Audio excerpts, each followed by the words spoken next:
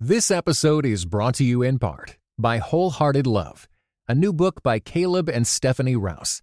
Overcome the barriers that hold you back in your relationships with God and with others, and delight in feeling safe, seen, and loved with Wholehearted Love. For more information, go to Tyndale.com. You're listening to episode 117 Are you sure I can do this? of the In Between podcast, where you'll discover ideas to build a strong, connected, and joy-filled marriage and family. My name is Daniel Lim. And I'm Christina M. So are you sure you can do what? I've asked myself many questions like this, but pertaining to parenting. So when we first held our child, Yes. I'm like, can we do this? And then there's many times where we've looked at each other, right, Daniel, and be like, who decided that we should be the parents of children? Yeah, how is this, how are we parents? Right. Both of us are the youngest in our families. Yeah. And many times as we've been growing up, we've been the youngest in our friendship circles as well. So to be the ones who are actually in charge of other human beings, there's time. We were responsible. It's not like, we're letting our children just reign free, but there's definitely been times where we'll look at each other and be like, I don't understand. Yeah, that's in right. some ways, I still feel like I'm 16. I don't look 16. I don't act 16, but Yes. in the heart of hearts. So confusion, yes. Mystery, definitely. And yeah, it's been hard too. Especially during this And pandemic. it's felt hard, yeah. Right? Yeah. We've been through a lot of things in our lives that have caused us pain and that have caused us to feel like we want to throw in the towel. And sometimes parenting feels like that, right? Sometimes you're like, I honestly don't know if I can continue to do this, especially through the toddler years, especially through the crying baby phase. And now as we're creeping onto the teen phase, there's going to be times I think we're going to be like, why does this feel so hard? When does it get easy? Yeah, and it's not like that's a constant feeling. It's during those moments, during those tough conversations, during those incredibly stressful moments or trying times where everything seems to be piling on top of each other. And it's not just with one kid, but it's with another, or just when we think we're done and we're all good, then another thing happens. So if anything has tested our resilience, it has been COVID. And that is why on this episode, we are going to be talking about why parenting feels so hard. And we've brought back a guest, Leslie Leyland Fields. Oh, she's such a gem. Yeah. And so we'll link a previous episode that we did with her in the show notes. But today we're going to be talking about why parenting feels so hard. So without further ado, let's listen in.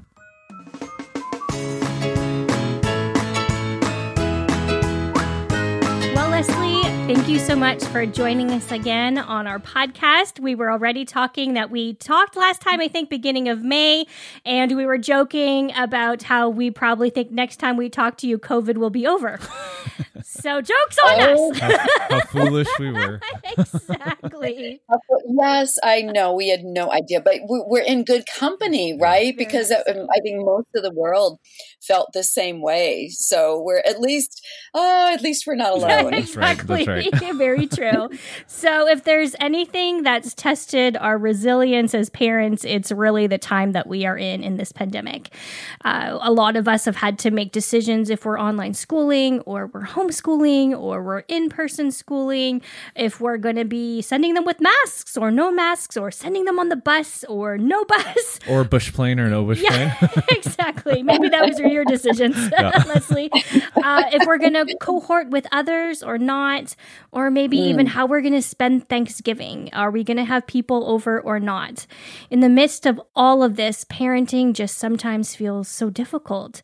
And Leslie, do you think it should be this way? Is there maybe a quick fix to making things easier during this time?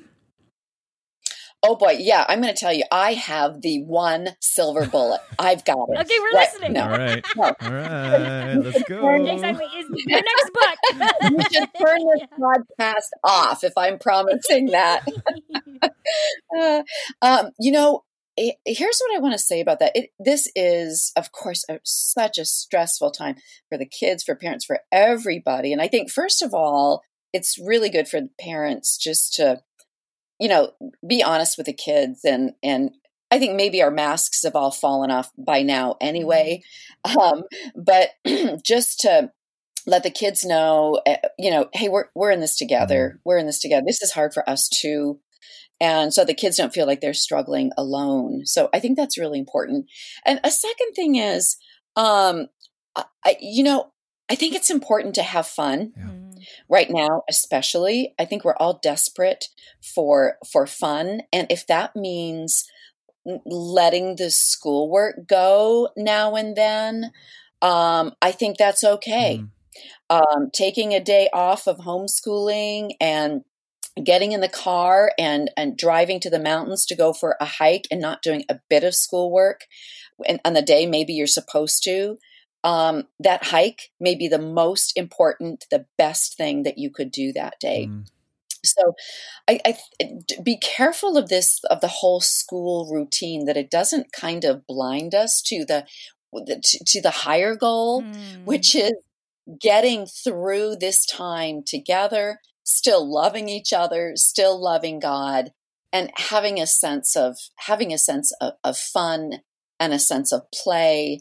And I think with younger kids especially, it's so important to keep that going and to keep freshness and surprise. And maybe it's just, something stupid like, okay, we're going to watch a movie and eat popcorn and pizza in the garage today, on a blanket. But break the routine, do some crazy things, take turns, having ideas. Okay, Jimmy, it's your turn. What's your crazy idea for what we're going to do this Saturday night? But just that sense of fun, breaking the routine, and don't let schoolwork be the be all end all, of your days. Yeah, Leslie, I absolutely love that advice. And it's interesting because on the one hand, we all have different personalities in terms of, are we more achiever and, how do we get our identity or sense our identity? And there's a lot of these things that come into play with how we parent. But when we think about it from that perspective, it's interesting because during COVID, we have really strived to give our kids a sense of routine and structure, just so that they can get a handle on something in the midst of everything else being up in the air. Now, why I don't think that what you said is in contradictory to that, because it really is that sense of we're not talking about the schooling part. We're not talking about that regular everyday. We're really talking about these moments and creating these moments. Yeah, I agree with you, Daniel. You've got to have that routine, especially with younger kids, because that's how they're going to feel a sense of order. But also this routine now, it might be going on for a long time. So the other piece to that is breaking the routine and you're going to know when your kids need to break the routine, when you need to break the routine. The routine is both security, but it can also feel a little bit like, I don't want to say entrapment. So there needs to be a freedom to embrace routine when it's needed and a freedom to break out of it. I absolutely love that. I love that. And Leslie, in your book, Parenting is Your Highest Calling and eight other myths that trap us in worry and guilt, you list 9 myths that parents often believe. We were interested, especially just in light of this episode where we're really just talking about why parenting feels so hard. We'd love for you to just unpack which of the 9 myths hit closest to home for you when you were writing the book, and then we'll kind of fast forward to 12 years later. Yeah, that's a really hard question. That's like asking which one of my 6 kids is my favorite. That's right. Choose. You have to choose now. Yeah, exactly. We can hide this episode from your children if you need to know. So these myths, the 9 myths, they're all my favorite because they all have the potential to sink us as parents and as people. But they also each have the potential to kind of ferry us over to another way of thinking and being and parenting. But probably the biggest one, the most pervasive one, and the one that I struggled with most, this myth, it's a short phrase, so I'll say it slowly or say it twice. successful parents produce godly children. Okay, the notion that you can judge your success as a parent by how godly your children are or how your children turn out. And this is one that I think everybody struggles with. And of course, we want our children to be godly. We want our children to love God, and probably, this is our desire, more than anything else in the world, is that our children would grow up to love and serve God. This is a good desire. This is a right desire. But there are two main problems with this idea. One is that we try to create a formula or a prescription, to achieve this goal of godly children. And we've landed on a particular verse. And I'm sure everybody out there listening right now, and you too, Daniel and Christina, you know what verse I'm talking about in Proverbs, right? What is that verse that we, it's train up a child in the way he should go. Yeah. And when she is old, she will not depart from it. And we've really done terrible violence to this proverb. So we've taken this, it's a proverb. It's an observation. It's a truism, a general observation, but we've turned an observation into a promise, right? So that now the endeavor becomes, okay, all I have to do is figure out exactly how to train up a child. And if I figure that out, if I get the magic formula, then I've got it. A plus B equals C. And there are all kinds of books and programs and formulas that claim to have it. Follow these rules, do these things, and you'll get good results. Your children will grow up and be godly, Well, what happens when we do that, we're transferring our faith and our dependence and our reliance on God day by day, because that's what it takes to be a good parent, right? Absolute faith in God, reliance on God, dependence on God. We're taking that faith and that reliance, and we're placing it instead on this program. Right.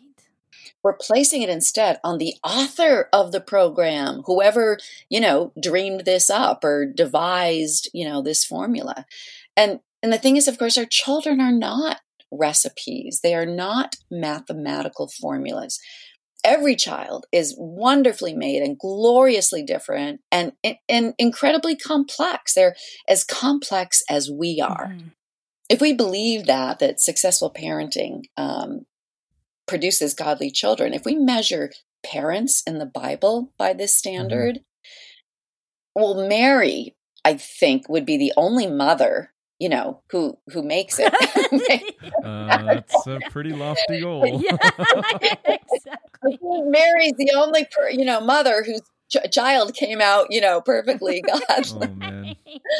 Oh man. And here's the thing. This was sort of revelational to me, and this was kind of the seed of me writing this book.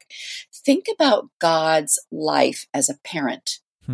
Okay, think about God's life as a parent. Okay, God is perfect, right? And he's a father. He called Israel my firstborn son. And he calls Israel his children again and again. So there's God the Father. There are his children. So how godly were his children? Wow. Go back and read the Old Testament. I mean, we had horrible children. Disobedient straight away. Hypocritical. Yeah, all of it. Yeah. So, immediately we have to say, oh, wait a minute. Maybe this really is a myth. The second big point that I want to make is that we're not called to be successful parents. We're called to be faithful parents. We are not in charge of the outcome of our kids, of who they grow up to be. They're going to make their own choices just like you did, right? Just like I did. They're going to make their own decisions. They are on a lifetime journey with God, and God is not done with them until they take their final breath. And we feel so much pressure to create these godly adults.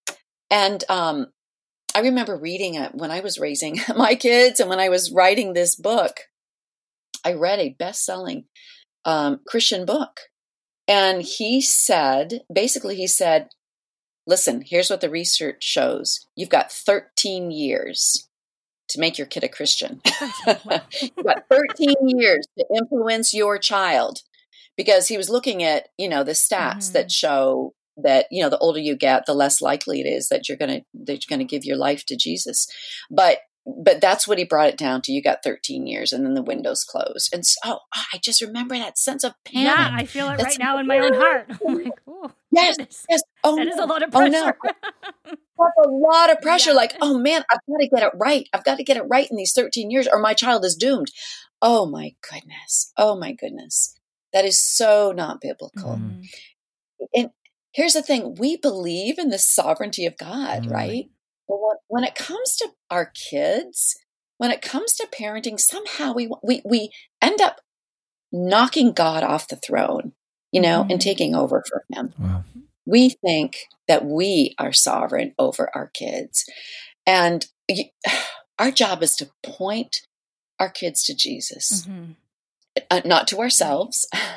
We are not Jesus. We are not the hands and feet of Jesus. We are parents, and our job is to point our kids to Jesus.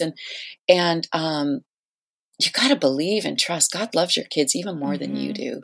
Yep. This is a horrible cliche, but it's so good for this moment. The let go and let God. Yeah. I think there's some real truth in that, especially with our children. The wait is over.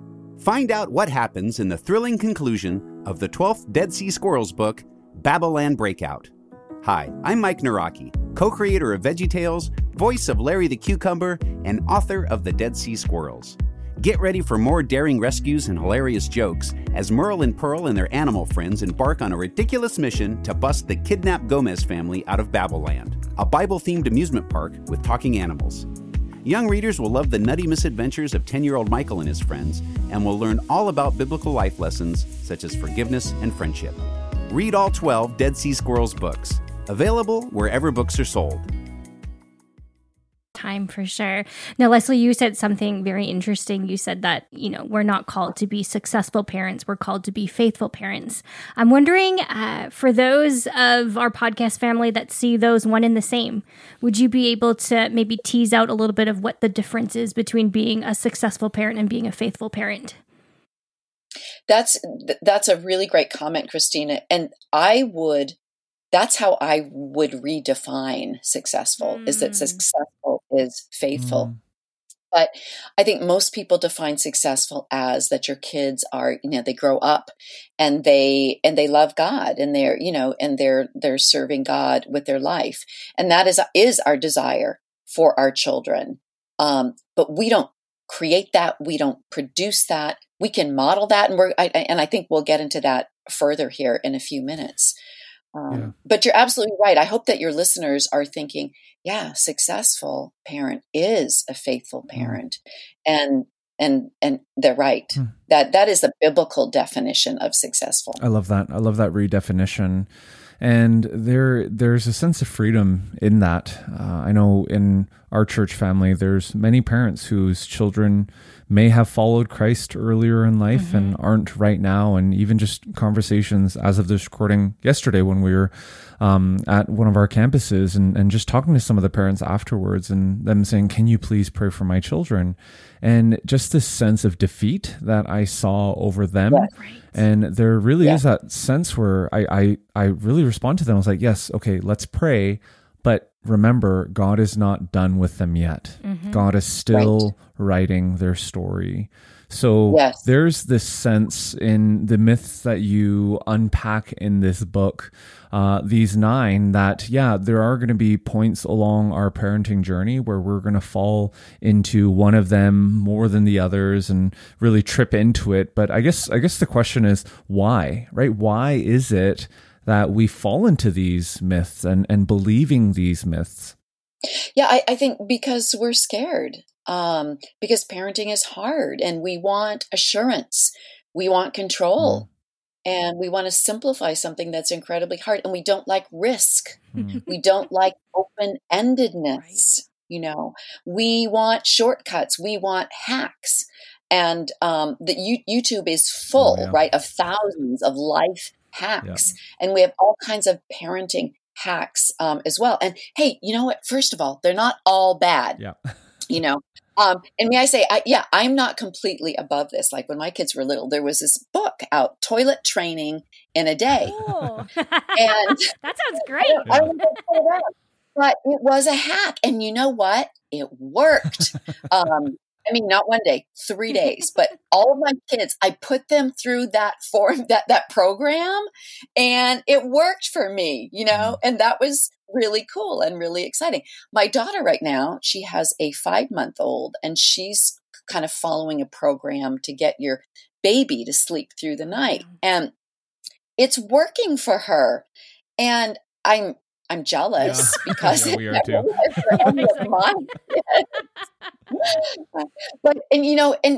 Okay, so there are some things, especially when our children are little, that there are some life hacks that we can use, that do make things simpler, and that's wonderful. But when you try to formalize spiritual growth, you're going to be frustrated.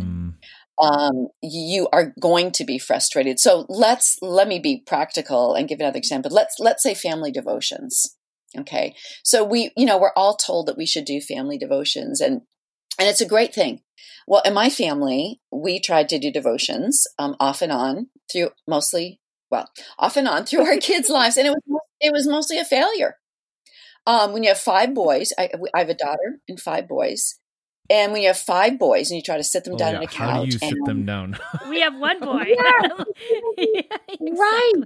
And to listen and to participate and to, without fighting, no, it doesn't work. It was a disaster, which then made me feel like a complete failure, as a Christian mother. Like I was being told at the time that if you want to be a good Christian parent, this is what you have to do. But it didn't work. So my husband and I adjusted, and we moved that time to bedtime, and we separated the kids, and we had Bible stories, we had classic literature, and we read to them every night. We let them choose. And so we read to them and prayed with them either singly or in groups that they weren't constantly fighting with. The important thing is there is no one way to raise your children in the nurture and admonition of the Lord. There are many ways. The thing is, I don't create or produce godly children, right? God does. And it's not so much about what we do as it is about who we are. I think this is a really important shift because so much of the parenting advice is do. It's a list of things to do. I think the most important thing that you can do is to live out loud before your kids, live a God-seeking life before your kids. And that is going to have the greatest impact on them than any family devotions you try to do, any scripture memorization. It starts with you, with who you are. Yeah, exactly. To throw out another cliche out there is, they say that more is caught than taught, right? Our kids are excellent observers of every part of ourselves, whether we like it or not. And we already talked, Leslie, about how there is just so much advice out there. You were talking about some books and then some life hacks that you used when you were parenting your younger children. And Dino and I have come upon probably hundreds of parenting books through our podcast and other people's recommendations. And a lot of it really does sound good, right? It sounds like, oh, maybe this is the formula that I'm going to use to, potty train my children, or to get my children to sleep through the night, or to get them to be able to memorize verses better than just, saying out loud 100 times. Or just listen to us. Yeah, exactly. Yeah. There is one book we read. I was at How to Talk to Your Kids So They'll Listen or something. I'm like, okay, I need to read that 100 times. So then how can parents tell the difference between the myths we believe, because there's a lot out there, and really the truth when we're just so overwhelmed and we're so tired and we just have so much advice around us. Yes, absolutely. I have to confess to you, I did not read parenting books. I started out reading parenting books and I put them aside. I could not. Everyone seemed to require that I force my family into a mold that didn't fit my family. So I think the most important thing to do, the most important thing is the Word of God, is your relationship with God, to feed yourself with the Word of God, however you can, and whatever tiny spaces you've got. Maybe it's listening to the audio Bible when you're getting ready in the morning. Maybe it's going to a Bible study with friends. Maybe it's going for a walk every day, and memorizing scripture. Parenting is not a separate endeavor from your Christian life, right? It's all one life. Seek first the kingdom of God and parent from the overflow of that. And so there are tons of parenting books and they keep publishing them because people keep needing help, right? Yeah. But I would say, go ahead and look at them if you want. But I know your time is limited. I know your energy is limited. So if you've only got this amount of time, feed yourself first. So good. Feed yourself first. Feed your heart. Feed your love for God. Run after God. Run after Jesus. And everything else, how you love your kids, how you raise them, it's going to flow out of that. Let your heart be filled with the love of God. Know how loved you are by God. Know who God is and God's forgiveness for you.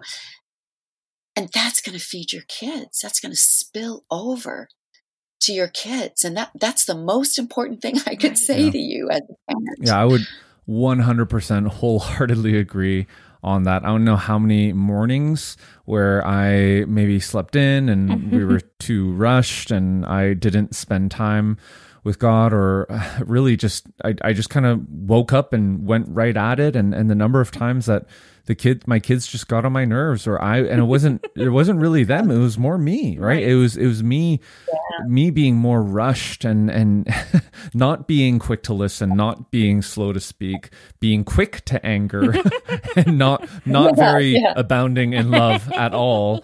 And so I know for me, I am a better husband, I am a better father, and I'm a better son to my heavenly Father when I prioritize that, not what I do, but who I am and who He has made me to be, and cultivating that relationship first.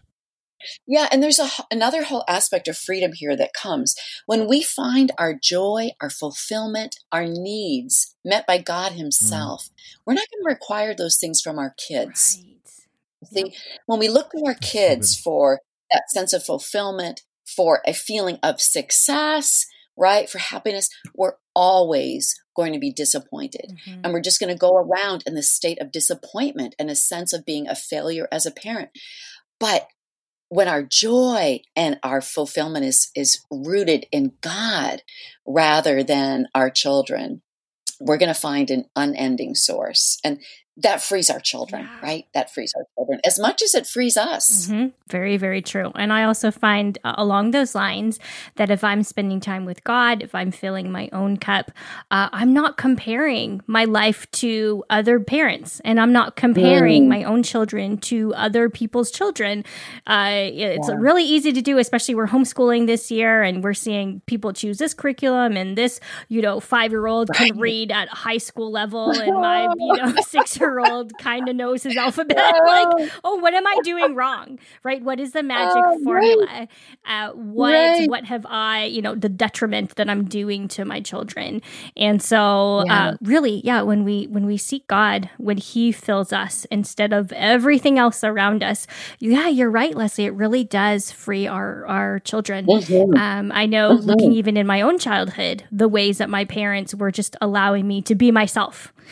And just to kind of chart my own way, and looking back and be like, I would so much appreciate that more versus telling me what to do, what not to do, how to be, how not to be, so on and so forth. Right. So, and allowing God to really, like you said, Dean, you'll continue to write our stories. Yeah. Yeah. So Leslie, 12 years ago, when you wrote this book, you had a 20-year-old, 3 teenagers, a first grader, and a preschooler. And we're all potty trained at that time, Yes, right? exactly. And reading Shakespeare. Yeah. If you were to update the book today, what would you change? That is such an interesting question. Yeah, because my kids now are 32 down to 17. Yeah. And, I really tried hard to focus that book on scripture and the stories of scripture so that the book wouldn't be outdated. Right. And the truth is, this is going to sound really weird, but in the last 12 years since I wrote the book, I found myself going back to the book again and again, going back to those truths because I needed them. The 12 years since, my family's been through some really hard things. And I needed to be reminded that to stop worrying about being a successful parent, stop worrying about the outcome, just be faithful, go after God, be passionate about Jesus. And that got me through. And another thing, I didn't feel love for certain children during certain seasons, and to go back and be reassured that love is not what you feel, love is what you do, rather than feeling loving. Okay, but I can still be loving. And that God, even as a God of love, he expressed a whole range of emotions because he loved his children, including anger, including disgust and disappointment. And that continued to be so reassuring to me. So honestly, I wouldn't change a lot. My kids have turned out, well, how do I say this? So my kids have turned out better than I dared to hope. Okay. I mean, the journey was really rough. Right. And here on the other side of it now, and of course, God is still writing my kids' stories, right? They're adults, but they're young adults. The qualities that I tried so hard to model and live out before my kids, to be compassionate, to care for others, to be hardworking, to be faithful, that's who my adult children are. Those qualities are there in every one of them. And I'm not promising that to you and your listeners, but here's what I am saying. My husband and I did not oppress our children with a formula. We did not oppress them with a yoke of religiosity. And as they grow up, they didn't have to rebel and throw off this heavy yoke when they left home. And my own relationship with God freed me to love them with grace and without expectation or demand. And so my kids are grown up. They live all over the country. And 2 days ago, my 6 kids were all on a Zoom call with each other for an hour together. This summer, in the summer, I live on a remote island, off an island in Alaska. Every one of my kids and their spouses came up to be together for parts of the summer. We're all planning to have Christmas together. I could not imagine any of that goodness and richness and love and blessing at the other end. But God has done it. Yeah. God has done it. And God kept feeding me. He kept me on my knees. So many tears, so many times of desperate prayers while I was parenting my kids. But God didn't fail. He didn't fail me. And he's not failed my kids. And they're not perfect. They're right where God wants them to be. And that's good enough for me. Right. Love that. Leslie, thank you so much for your honesty there and just for giving us a perspective into your family and how you guys are doing in the midst of this pandemic and with parenting, and even just your last comments, giving a lot of us hope, but because parenting does often feel hard. So podcast family, definitely pick up a copy of our book, Parenting is Your Highest Calling, and 8 Other Myths That Trap Us in Worry and Guilt. All right, Leslie, so as we finish things off today, for the parents who are listening in who just feel worn down, even though school just started back up again, they feel worn down because they just feel like they can't get anything right. And they specifically tuned into this episode because they feel that parenting is hard. What one word would you have for them? Laugh. My word is laugh. We can have joy in the Lord and find ways to laugh together with your kids, to laugh together with your spouse, to laugh without guilt.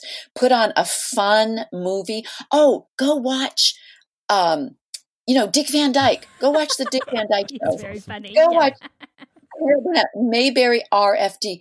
Have fun together. God laughs. Even now, while our world is in such turmoil, the Psalms tell us that God is laughing at our. He's not laughing in an insensitive way, but God is. He loves us. He's with us, and his love and his joy and his peace is there for all of us. So laugh in that joy, laugh in the presence and love of one another. That's awesome. Thank you, Leslie. Wasn't that amazing? I just really felt like I was sitting down with a friend and just kind of pouring out my heart. And she was just encouraging us and just telling us, you can do this. Yeah. Put one foot in step with another. Laugh a lot, and enjoy it, because it really does go by quickly. And I know sometimes we can feel like, oh, okay, roll our eyes, because in the moment it feels like it's so long. But I really appreciate all her advice and her wisdom that she shared with us, as she is now stepping into grandmotherhood too. So yeah. And what I particularly loved about her was her attitude, right? It was her attitude toward, hey, we're in this together. And yes, she is further ahead down the road than us in parenting, but it was so neat to just hear the wisdom behind all that she was talking about. And so we just want to recommend once again her book, which is called Parenting is Your Highest Calling, and 8 Other Myths That Trap Us in Worry and Guilt. Like I already said in the podcast, honestly, I went through this book chapter by chapter, because that's how she breaks down the myths. And I was like, oh my goodness, I didn't even realize those were false things that I was believing, because we are inundated day in and day out with these messages. Yeah, exactly. So be sure to go to inbetween.org/episode 117 for all the links and everything that we've talked about. But next week, Christina, on episode 118, what are we talking about? We are going to be tackling the subject of friendships through adulthood, because they look a little different, don't they? They sure do. Well, thanks again for listening, and we will catch you next time. This episode was brought to you in part by the Enneagram and Marriage Podcast, an outreach dedicated to bringing joy, strength, intimacy, and purpose to couples seeking growth. Be sure to visit enneagramandmarriage.com to find your chemistry together again, or for the very first time.